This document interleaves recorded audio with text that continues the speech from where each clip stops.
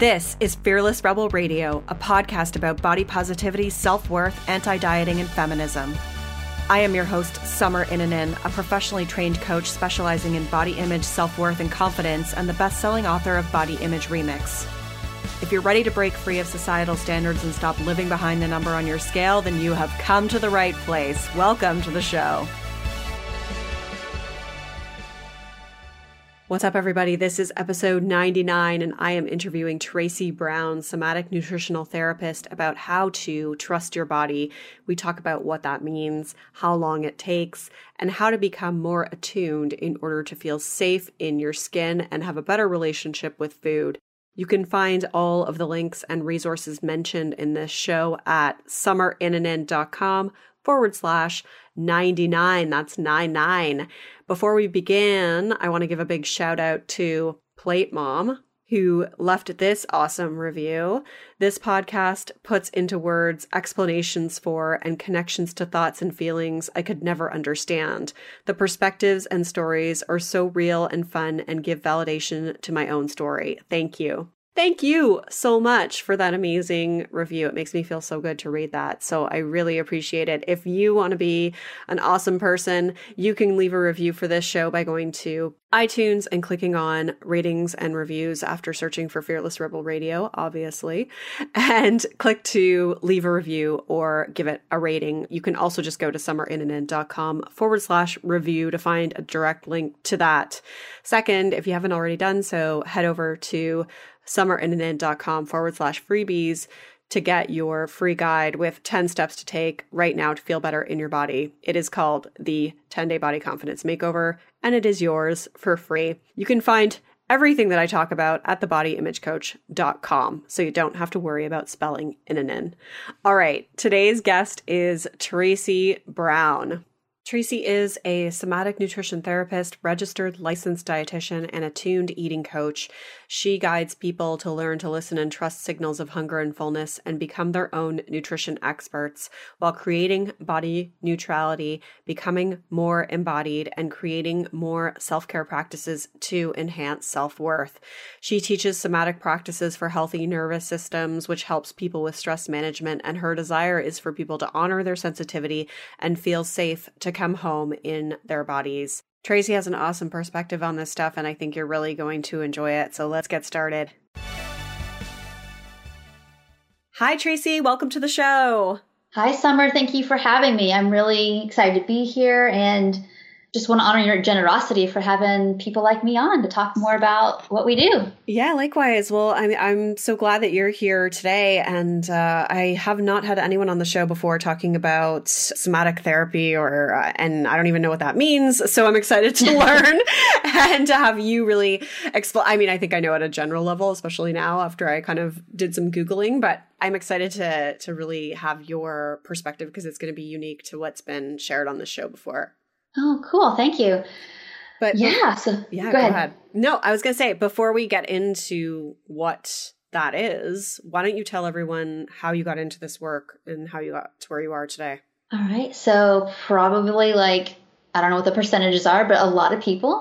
I had my own, eating and weight struggles starting in high school and throughout my early to mid 20s. So, really actually clinical disordered eating, and then kind of morphed really into just chronic dieting and exercise compulsion. It was just a switch for me from really severe to less severe, basically. And I look back on that, and these stories are all, for some of us have so many shared similar experiences of, similar personality traits and trying to make sense of a very doesn't make sense kind of world when you're a very empathetic and sensitive person. So when you look back on my experience or other people's experience, oh yeah, of course, this happened because this was a way of expression of that, even though none of us signed up for that or chose that, to struggle with food or eating. And probably like a lot of people too, I learned really early that the right kind of body to have was a small one. I think when I was 8 or 9, just had some comparisons made of my body with my sisters. And I so smaller butt or whatever is better to have back in the memory bank. And then, as time goes on, you learn more and more. And again, most people who I think struggle with food are highly intelligent and very just observant of what's going on around us, but not knowing, how to deal with that. So whether diet culture or our family situations or whatever. So of course, I'm going through recovery and rough inpatient experience, but I had a very good outpatient team of like a therapist, and a therapist was okay. And I know tons and tons of awesome therapists at this point in my life, the last, 11 plus years. Back then, I didn't really have a lot of options, so I chose what I had, but a really great non-diet dietitian. And I remember thinking that, I got to do what she does. And I didn't know what that meant. At the time, I was 18. Yeah, I didn't know that meant that I want to be a health at every size, tuned eating dietitian. I was like, what it was that was so powerful was her attunement to me, which we'll talk about later, and her giving me permission. It's like, if you want to eat 3 of the same thing every day that helps you with your energy needs, do it. There was no good food, bad food. She wouldn't have, back then, this was a long time ago, this was 1996, so it was a long time. And I was very lucky to meet somebody that was like that. So anyway, flash forward, getting through school, and basically as I got better, learning, oh my gosh, now I'm going to school to be a dietitian, and all this nutrition information is not making me, able to manage my food any better. Mm-hmm. And in fact, it's very colluding with some of the stuff that I do or have done with my food, which is, count it, measure it, portion it, restrict it. And then of course the natural consequence of restricting is binging. So that's how I started to come to intuitive eating toward the end of college, was recognizing out of desperation, not because I was so genius. It was because, I keep restricting. At that point, it was very, very beginnings of the low carb phase. So I was restricting carbs a lot. So of course, I'm binging on carbs all night because I'm not eating them the first half of the day. So, a lot of those things came to be, like some of that learning came to be because of looking at what I was doing. So anyway, by the time I finished my undergrad and working towards my internship as a dietitian, I'm like, okay, so, I learned about intuitive eating, got a little bit more guidance from the same dietitian that I had seen years earlier about that, and then recognized that, okay, so I'm going to have to either find another profession or figure out a way to teach this, what I believe in and what's helped me, and and just kind of be like, I don't know what the better word is, but like a renegade dietitian. Like, I just going to have to do what I got to do if I'm going to be a dietitian, or just not be a dietitian. So, and that was the long journey of working a little bit as a daytime dietitian, and then studying and finding mentorship and doing these big, long, apprenticeships and with people who've been doing this for 30 years, and they were, amazing, and working for them, and then eventually on my own in private practice and working, in the community and online. And so that's the really, really, really short story. And I don't want people to think that my recovery or getting to be, I've been an intuitive eater probably since like 2003. I don't mean to whitewash that or make it sound super easy. It was hard letting go of diet mentality, letting go of what I thought was the right body to have to get social acceptance and to make it look like I was more strong and put together and had more willpower and felt less feelings. And that's what, being really, really small or lean or being in the gym for hours a day, what I thought that meant about me. So I also learned that so much of what we do with our bodies and our eating, it's like what's going on in our life is showing up on our plate, and recognizing that we have to decode these desires to be smaller or want to go to the gym or not want to ever move our bodies or binge or whatever it is we're doing, that all says something and means something and wants our attention. Very good. So talk to me a little bit more about that decoding, because I think that that's so important when you say that, because that's exactly what I am always saying. I'm like, it's just an indication, like these urges or these desires or these thoughts specifically about our size or our appearance are always just these little red flags popping up to dig deeper, because something else is there. And that is just the language that we've learned to be able to articulate those feelings. So talk to me a little bit more about that decoding. Mm-hmm. It's like the juicy, yummy stuff I love doing. Mm-hmm. Is I would say 100% of the time when we say I feel fat or I got to eat, it can be the same coin, just flip it. We are saying I feel uncomfortable 100% of the time. It doesn't matter your size. And I do know that those of our cultures who walk around in bigger bodies of color that aren't the cultural ideal. There's, realness and that like physical and those things that are in our lives for sure. But regardless, it still has that emotional component of I feel fat or I gotta eat. Go through the drive-through when you're not hungry 10 times means I feel uncomfortable. And so our job, it's like you will have this thing for the rest of our lives, really. Not so much dieting or not liking our bodies, but just that little, like you said, red flag or little siren of like, ooh, what's going on in me that's feeling like so much that I'm not sure what my resources are for this, or what do I do about this, or how do I problem solve it out?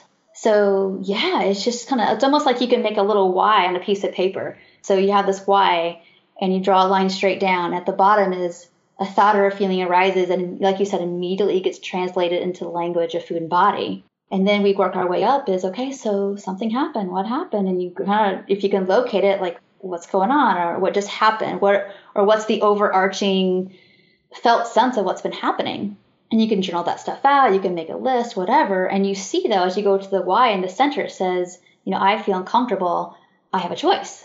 And then we get to the place we can do change the body game, which is, restrict, binge, overexercise, weigh ourselves, count anything or everything, whatever, body bash ourselves, withhold care even. And then the other side of the line, or on the other fork of the road, I guess, would be, well, can I problem solve this? Can I get support? Can I wait it out? Can I be with this? I guess the two questions be what's happening, or what just happened, and can I be with this? And so that's just kind of like the start of that whole process. But it gets really deep and really, one, really embodying, and two, it just builds so much. You're building, again, new neural pathways that say like, hey, I can feel these feelings and separate this from the food, separate this from my body size.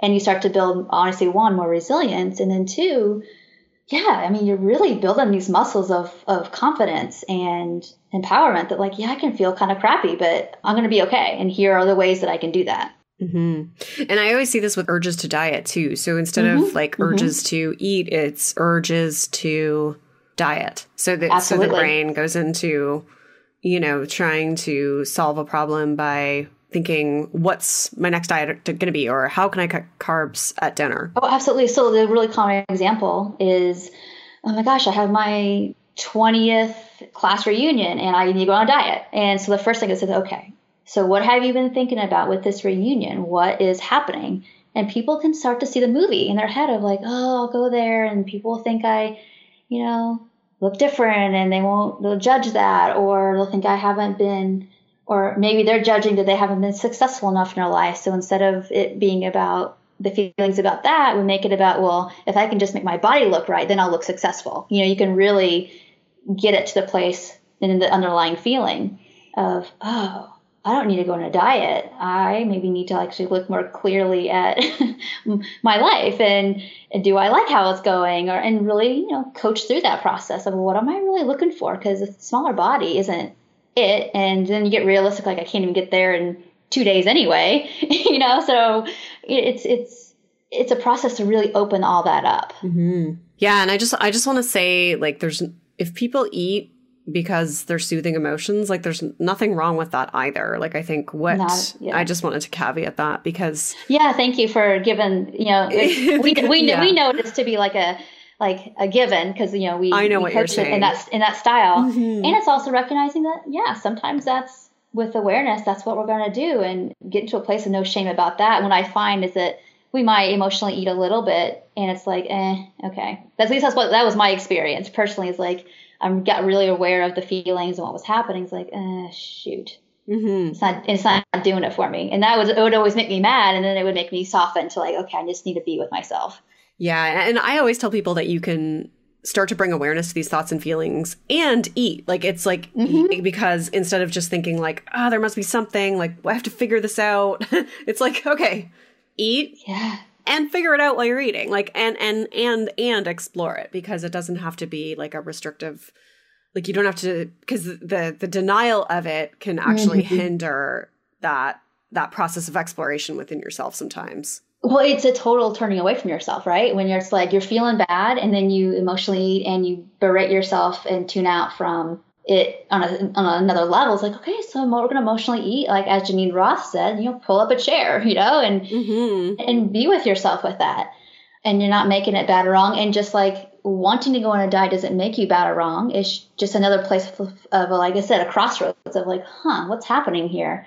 And that's where we find people like we were talking about earlier is like, we might dip a toe back in there. And then we recognize after probably a day of doing that, like, oh, yeah, this sucks. I don't want to do this again. Yeah, we were talking about that with dieting. We're like that process of really becoming someone who is, what you call an attuned eater, which I also want to talk about with you. But it's not just like you switch it on and then you're like, all right, I'm never dieting again. It's like we can probably count how many times we ventured back into it, even if for a day or a week or however long it was before really I would say went to the other side. For me, Summer, it took me all of college. Again, I had a 5-year plan. So it's like 5 years of like in and out and learning and, really having to, see how it wasn't working. But I had to have all that time to build the safety of life happening in a more positive way that gave me courage to do something different, so it might take us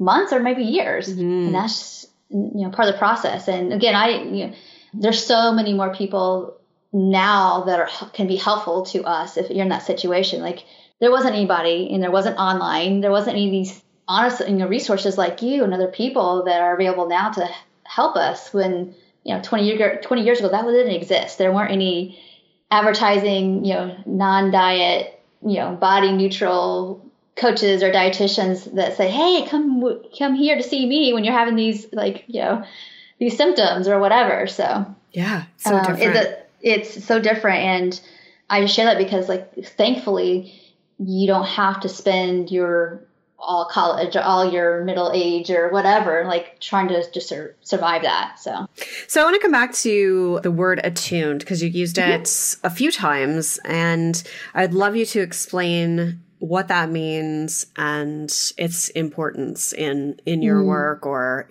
how you see it being really important for others. Okay. So I'm not against the word intuitive eating at all. I'm so grateful that, Evelyn and Elise wrote the book because it's just helped, I'm sure, thousands, if not millions of people. I like the word attuned a little bit more because, sometimes, we're attuned to the fact that we're not hungry, but we eat anyway. So it takes the rules off the whole thing, only eat when you're hungry and full, which I don't think that was the message intended, with the word intuitive eating, but it's kind of gotten that way for some people that you can only eat when you're hungry, you can only stop when you're full. And I just like the word attunement because it can bridge to other things that we can be attuned to, like your needs for how much sleep and what foods work for you at different quote unquote seasons of your life. And knowing that is 100% going to change, or needs for movement, or even what practitioners you should work with, really tuning into what resonates with you the most and what do you need now and what used to work maybe doesn't, and moving on. And I like the flow of the idea of, being more attuned. And that can mean even attuned to things that we know we need to do for ourselves, but we don't, but we're still aware of it. Mm-hmm. Yeah. So it's really, what would you say is the difference between intuitive and attuned? I don't think there's really that big a difference. It's funny with the word intuitive eating. If we think about the word intuitive, we looked it up in the dictionary. I don't know that it's that intuitive for people in this culture to not diet. Right. There's it's self-evident in children, you don't restrict your food for the sake of managing your emotions. That's not an intuitive thing to do. So again, I guess that's why the languaging of attuned, I interchange them both. I don't have any negative semantics either way. It's just, I use the word attuned because it just feels like there's a little bit more honoring the flow of things, if that makes sense. And it sounds like it. Yeah. Mm-hmm. Cool. Yeah, no, because I haven't heard it that much. And so I was curious to know. Okay. Yeah. I don't think it's any different than intuitive eating. I just use that word interchangeably and just my little bit of spin on things. But it to me, it does bring a flow, and it's and you can really apply it to everything. So being attuned to your feelings, whereas intuition sometimes almost feels more forward thinking, whereas attunement sounds like, okay, what's present right now? That's exactly right. That's why I like the definition of it. Okay, what's happening right now? Forget about what you think you're gonna what do you do tomorrow, like with your food? And it doesn't mean that like tomorrow doesn't matter. It just means right now there's not a balance of the right now with like your thoughts about the past or the future with your food or your body. So what's happening now? What does your body say about right this second? And drop into that. Mm-hmm. So good.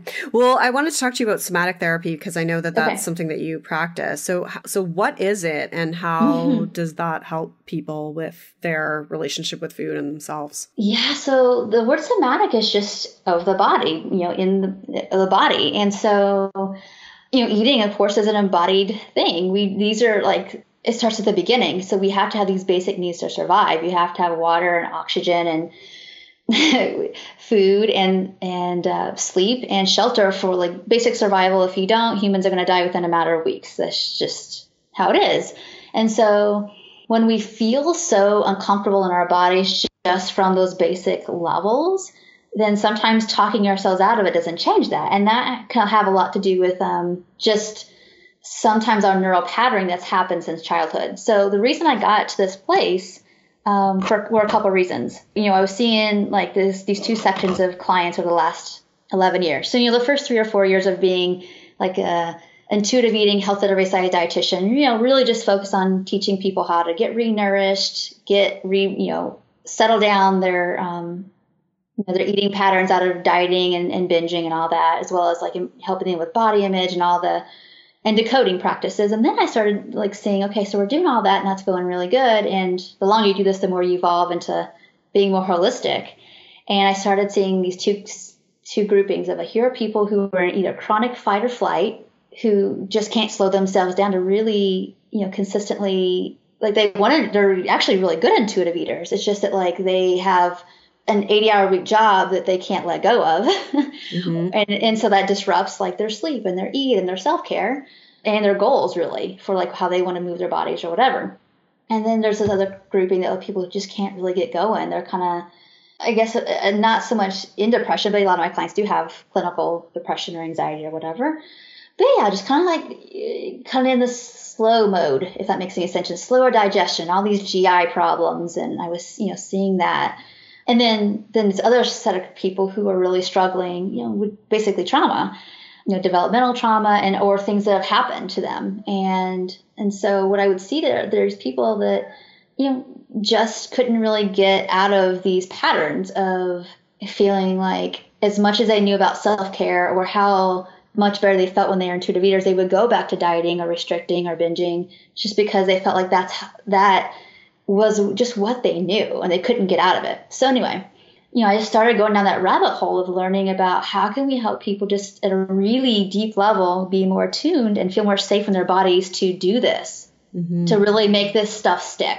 Because some people come to us, they work with us for 6 months and they're good and they're done and they're on their way, And then some people could be with me for years and years and still really be struggling with seeing me and a really good therapist. So I was like, what is, So I had to learn about, attachment theory, and I had to learn about, there's all these different wonderful male and female practitioners on somatic therapies, and just learning how so much of this is basically really old neural programming, and from like physically your nervous system. So we've all heard about fight or flight. And so basically people's nervous systems were wired to be a certain way, and which is why they couldn't like feel their signals accurately, and they would, or like really easily get anxious about their food versus be able to like handle any ups and downs. So anyway, the somatic stuff is really just body based. Sometimes it's meditations, but learning how to feel safe in the body. And it could be things like learning how to just orient to your room. Like, what do you notice in your space? And all of these, and it sounds really simple, but these very gentle practices teach people how to feel safer, like around themselves and internally, to the point where it slows down and rewires some of those old patterns of basically being hypervigilant or feeling stuck. And I don't know if any of this stuff makes sense to you, but it's just been really powerful work to see people who have been through some like stuff. And when I say stuff, I mean trauma, and learn how to feel safer in their bodies again. And through practices of just learning how to like sense in their bodies and find, like, let's say even in their joints, a comfortable place to be, or learn how to use sound to, it's really interesting. There's these different sounds you can use to be able to connect, like your ability to connect more with people and trust people. And there's all these different exercises. And basically the bottom line is that Summer, you do this, you don't know that you're doing it, but you're doing it. When we sit in attunement with another human being that has learned to trust us, we are doing that work. It's just that we don't label it that way. We just think that we're sitting in front of a person and we're being really compassionate and all those kind of things. And this is what I try to teach people to do, is through, attunement and compassion back and forth between the two of us, you reprogram yourself to learn how to receive that. And that helps tremendously with intuitive eating and with self-care and just feeling like that this is hard work. So this process is that you're worth the effort, and that people do care about you being fully present and flourishing in life. Yes, the way I understand it is, I think in a lot of ways we start to feel unsafe in our bodies, and whether that is because of trauma or because of, the messages that we receive that our bodies are, not good enough, or who we are, or up for debate, and we start to feel really unsafe with who we are and unsure of who we are, and we disconnect from that, and we put up a shield in order to gain acceptance, approval, safety, whatever that is for every individual. And through that, we lose the connection with our inner selves and our inner wisdom. And I think we stop trusting that absolutely part of ourselves as well. So from what I'm kind of hearing and understanding is that this is really about coming back into that and almost to sound even more woo-woo, but to become whole again, like to really like embrace all the different parts of you and become tuned into all the different parts of you. Absolutely. No, this is really it's about a homecoming. It's about a homecoming of that I'm worthy and I am trustable, and it's about embodiment. And that's what, we're all here doing anyway, like your work, my work. I just added just the very somatic piece to help sometimes when talking about it is either it's been done, then they're done that, as well as it kind of shuts us down sometimes because we're tired or we're already revved up, and it's not really helpful. So just going into the body, even the body sensations, help people just start from a place of not getting the mind so engaged with that. And it takes about 40 days to create a new neural pathway. And so we're trying to create new neural pathways of power and safety and worthiness and all those kind of things. And, the more we get support and attunement for that, whether it's external resources or our own internal resources, then the more likely it is that this stuff is going to stick. And that's the point. We don't want our clients seeing us for like 10 years. Exactly. And being reliant on us like forever. It's more about, no, I'm going to walk here with you through this muck, and we're going to do this together and remind you of how much wisdom, like you said, how much wisdom you actually have. How we're wired for healing. So. Yeah, it's interesting because there's that quote that's like, people don't remember what you say, they remember how you made them feel. And I think that that's true within ourselves too, because I use a lot of like embodiment techniques in my coaching too. So maybe I'm actually doing some of this and not really. I think I am hearing it, but and I think it's true within ourselves too, like when we can start to really tap into the way that things make us feel and shift our feelings, it's much easier to change than like our mindset and our thoughts around it. Because I always say I can't coach your intellectual mind.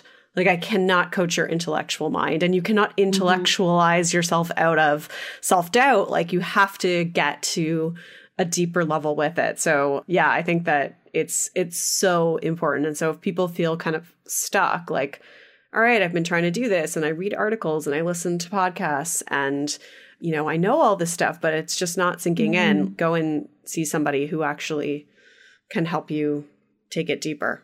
I love that you talk about the intellectual piece. That's super. And that's the reason I think one of the reason why people get more traction with this process is because whether it's online, individual, in groups, whatever, the front of our brain is where when we're basically babies and infants, this is some of the somatic neuroscience-y stuff, but it's like we learn through these mirror neurons in the front of our brain here, this frontal part, to be attuned to another and learn like, oh, they're smiling at me. The baby smiles back. This is where this learning happens, like you said, beyond that intellectual level. So even those intellectual types who are listening to this know that like that part of you is super powerful and greatly revered. It's more about how can you use that in service of being more attuned in like your heart and your gut intelligences. So how can you balance those three? Like you got this, yes. Let's say, yeah. So I'm really one about like, I think we have head, heart, and gut that all are in service to us being, and I think they're like, they all have their role of which one is the most needed to do the job at the moment. And so you can't really, if you're scared about something, like you said, you can't talk somebody out of, eating cake if they 100% believe like eating cake is going to make them be 10,000 pounds. But it's more about like, can you feel those sensations? And then talk to me about what we know about cake. And that's where like, the juice starts to flow. And I think this is especially hard for type A personalities. And I know a lot of the people that I work with are type A personalities. I actually don't think I've ever worked with someone who isn't a type A personality. It seems to go hand in hand, and maybe that's just who I attract as well. But that I feel like it's often more difficult to get outside of your head when you're a type A person and you just tell me a plan, tell me what to do, and I'm going to get it done. That's generally the way that we operate as type A people. And I'm wondering if you have any suggestions for people who are type A personalities to help them get out of their head and get more connected. Since it's interesting, since I am one too, so not a surprise. Yeah. I've learned over time that I guess it's this. I mean, I think I've picked up pieces for all different kinds of modalities. Whether just the thing is like from I guess the starting place would be you can actually learn a lot about how to help your mind in other areas slow down and get perspective by actually starting. Use your food as a doorway in, so you can't intellectualize your fullness level. Because you're probably not going to be accurate. But if you can go in and check with like what's happening in my body, and this is how I got to the somatic embodiment stuff. I was like, I'm already doing this with like hunger, fullness levels, and we got this down. So it's like, how do we use this just for overall safety in the body and basically retell our stories? So if you're more intellectual or more type A, it's like, okay, let's start with the body. Like what do you notice with your hunger and fullness levels, and what are your patterns? And then if you start to feel more comfortable with that level of being out of your head, then you are going to be able to do the other work, which is, so I can feel hunger and fullness, but I also notice this tightness in my chest. Okay, we'll stay with that. And then notice what happens as you stay with all the sensations, and you name those sensations and start to do that process and notice if that feels like, whoa, what's happening? I want to get out of here into my head. Really interesting. So let's come back down, and your head can watch and be a great observer of all this, but it's not in charge right now. So let's just do an experiment of actually naming the details of all these sensations. And again, this is something that maybe you could do. Anybody can do this work. This isn't like you don't need to get, you don't need to get a master's degree to do this stuff. It's just feeling your felt sense inside yourself. And allowing yourself the compassion to like dip your toe in. Like if you have to pop back out because that feels too foreign or too much, then that's fine. Then you can try it again. You pop back in. And I think over time you start to build enough experience to like recognize when you're in that place of you feel enough feelings where you get less reactive and you can think through things. You start to feel the difference between doing your autopilot thing, which is producing, succeeding, achieving, looking the way people want you to look, to more authenticity. And that starts to feel like, whoa, I like that note a little bit more than that compulsive doing, achieving, whatever it is. It's just easier. It's easier because one, we've been doing it all our lives. And then two, it's super reinforced, right? So you go on a diet, you lose weight, you look successful, you get lots of reinforcement. And it's not that, and I'm trying to like make sure I frame it. It's not a bad thing to like to work and get good grades or get a promotion at your job or all those things. It's more about like when it's got you versus you're mastering, like you're in charge of it. Yeah, I think that's really important because obviously a lot of people think well, if I don't operate in that way, I'm going to be lazy. I'll never get anything done. And Right.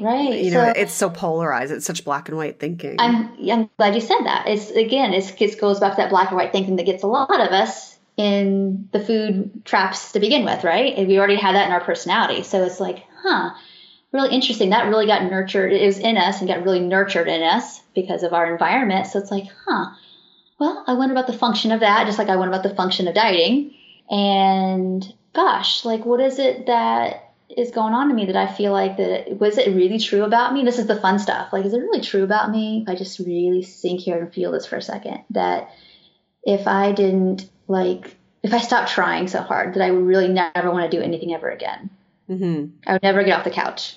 That might feel fun for about a week, but for me personally, like, I want to go create something now, because I think that's in our nature, is to like create and expand and learn. And I think that's just kind of how we actually truly are. I don't think that we're all like, oh, this is great, I've been laying on my mom's couch in the basement for 50 years. I don't think that, I don't think that anybody's really, I think that we're all made for more than that. And so you said that this is really good with the opposite type of personality as well, or someone who is in more of like a slow mode. You refer to it I would do different stuff. It's more about how people get juiced up. So, and this again would be certain. I think it's really interesting because I think that there's a combination of like, I'm kind of slow going, but I'm trying to kind of push myself to do some stuff, but it still feels really hard. And it's still looking at those, whether it's dieting, like those expectations around like, okay, I find myself more in like this kind of sleepy eating kind of thing I do, where it's like, I'm not really binging, but I'm not really aware either. And then they like, oh my gosh, I've gained 10 pounds. I better like go on a diet. It's like this back and forth. And so it's like, well, let's again, bringing compassion and recognize that the sleepiness is probably for a reason, for protection. There's a function for it, just like there's a function for being hyperactive with your food in the gym and all those things. And so let's get that nervous system juiced up by bringing some awareness to what you're feeling physically in your body and the compassion. And then, sometimes it's some body movement, like literally like moving your neck around and noticing like these micro movements of like, there's a lot going on. Like if we ground our feet in and we turn our head really slowly one direction or another, we can feel like there's a lot happening here, and it starts to wake you up a little bit. And then again, I have a whole host of things that, people can play with, of just waking things up a little bit, just from a really small perspective. So it's not like people setting huge, big goals. So like, okay, so you haven't, really got going with your degree yet, and you're still kind of like struggling with eating, emotional eating, and go get a job. Let's just stay with what it is that you actually can feel, what isn't numb, and juice that up. Where in your body do you feel some aliveness? And let's put our energy towards that. And what people find is like, oh, there's a good space in here to be, and I like that. And they just start waking up a little bit. I feel like that could be really helpful for people with chronic illness. Yeah, it is. Yeah. Because I think one of the things that's a struggle is when people have either physical or mental symptoms, it can make it difficult for them to trust and appreciate their bodies and/or, feel inclined to want to do if your body hurts. Things. Yeah.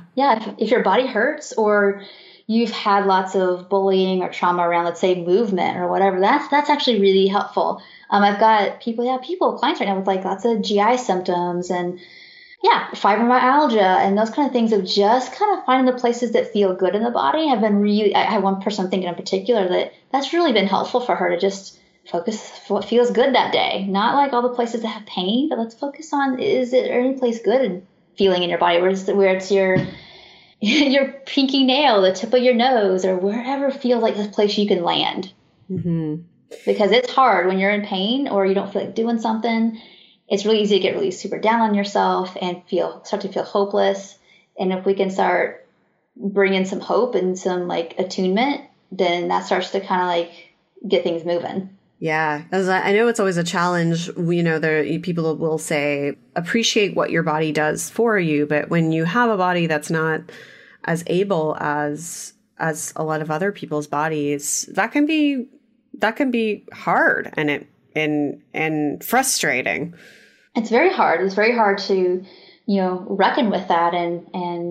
It's, even the word appreciation is easy for us to say when our bodies are able to do stuff, but it's more about when you're feeling bad, if we can locate a place that feels okay, let alone even appreciate it, but even just be neutral about it. Like, oh, okay, so when I focus on this and I allow that feeling with my, again, attunement to it, attention, it starts to grow a little bit to the place where it's like, oh, I actually forgot for like these 10 minutes we did this meditation, I didn't feel pain. I didn't notice it. It's still there. But I think when we have this, again, we get trained when we're constantly feeling pain, we go to expect pain, which makes more pain. Mm-hmm. Yeah. And so much of this comes back to like trusting our bodies. People throw around that statement a lot. What does it mean to you and to trust your body or to have somebody else trust their body? I just use it from the hunger fullness, like, where my home note is first is I think about trust. For me, it started with a mental picture of like, we were born this way. I have a little one. I get to see where that process happened all over again because I don't remember it in myself, at that age. But like, see that like she wakes up and she goes to the bathroom because she needs to go to the bathroom, and that process will happen 24/7. There's not like judgment with that or value judgment with that, or she'll eat or she won't, depending on what I put in front of her, and then she'll eat or she won't sooner or later, depending on what happened that meal, and trusting that we are wired with an ebb and flow. And by the way, I know that there are a few genetic syndromes on the planet that don't allow you to have accurate fullness signals, but that's not the population that we work with or the people listening, but we are born with this wiring to like have hunger and fullness signals. And I trust that. I trust that like we were born that way, and learning how with practice and over and over and over and over and over again, practicing, I trust that we learn more about our own internal workings. And so the more you, again, tune in and you practice and give yourself permission to not get it right and it being a whole re-education, I think, trust gets built with yourself. Mm-hmm. Sorry, go ahead. I didn't mean to cut you off. What else were you going to say?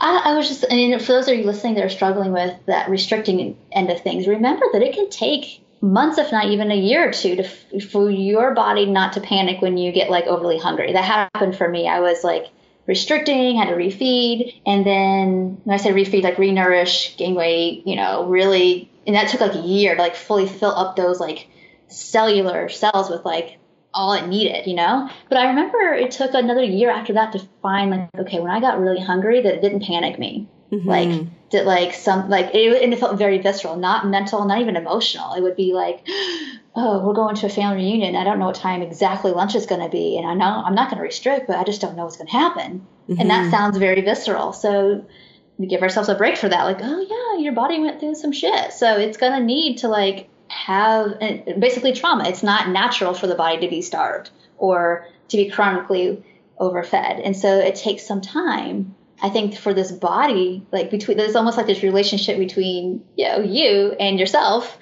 So like food's coming regularly and you're not going to be deprived. And you have other ways when you feel sad to maybe be with yourself. So I think trust is a relationship we build with ourselves. Mm-hmm. Yeah, the most important thing that I think you said there was over and over and over again. Because I think it's so hard for people because they just want to be there, which there's, not really a there anyways. But to a point where they're just eating is really easy and effortless and you're just not really thinking about food. I do feel that that's a plausible destination. But that people want to rush it. They want to just be there and you can't just build up trust overnight. Like it really is repetition over and over, and it takes so much time. Yeah, absolutely. And wouldn't that be amazing and I wish I would have heard that message of like, this is going to take you some time. So just slow down. Mm-hmm. If we really want to get somewhere, let's hurry up and slow down. Yeah. And so that's I hope if nobody else remembers anything from this talk is give yourself the space and time you needed, because you started learning these things so long ago, before you even started your first diet or hiding food sneaking like if you're food sneaking when you were 5 years old, you probably had some misattunement to yourself years before that. So cut yourself some slack, have some compassion. You are rewiring your way of being. Mm-hmm. That's so good. So on that note, we're gonna shut it here because I think that was a great quote to end it on. But where can people find more of you? Okay, so I have a couple of websites. It's tracybrownrd.com.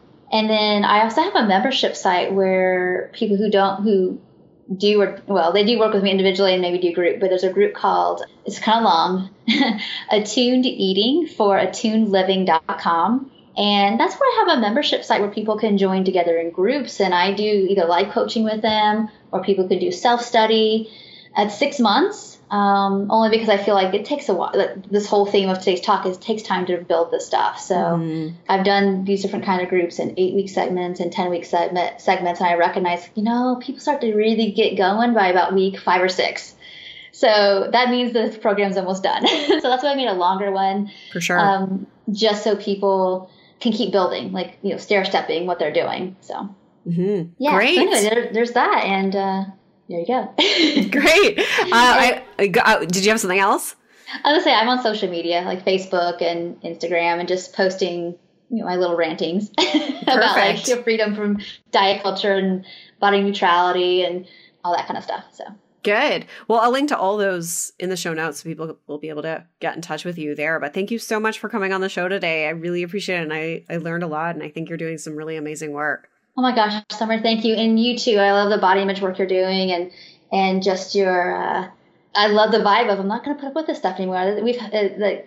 We're done with these times, even though I know we're not really, but we're all trying to get to the place we're done with this shit. So yes. I love that there's a place for people that really want to, they resonate with that. They have a place to land with you. So that's awesome. Thank you for having me. Thank you, Tracy. Rock on. So much good stuff in that episode. You can find all the links and resources mentioned in the show notes, including how to get in touch with Tracy at summerinnanen.com/99. Episode 100 is going to be on next. Oh my God, what am I going to do for it? I still haven't decided because I'm a last minute kind of person. So we shall see. And the future will tell us both what I choose to do. But thank you so much again for listening today. I will see you in episode 100. Oh my God.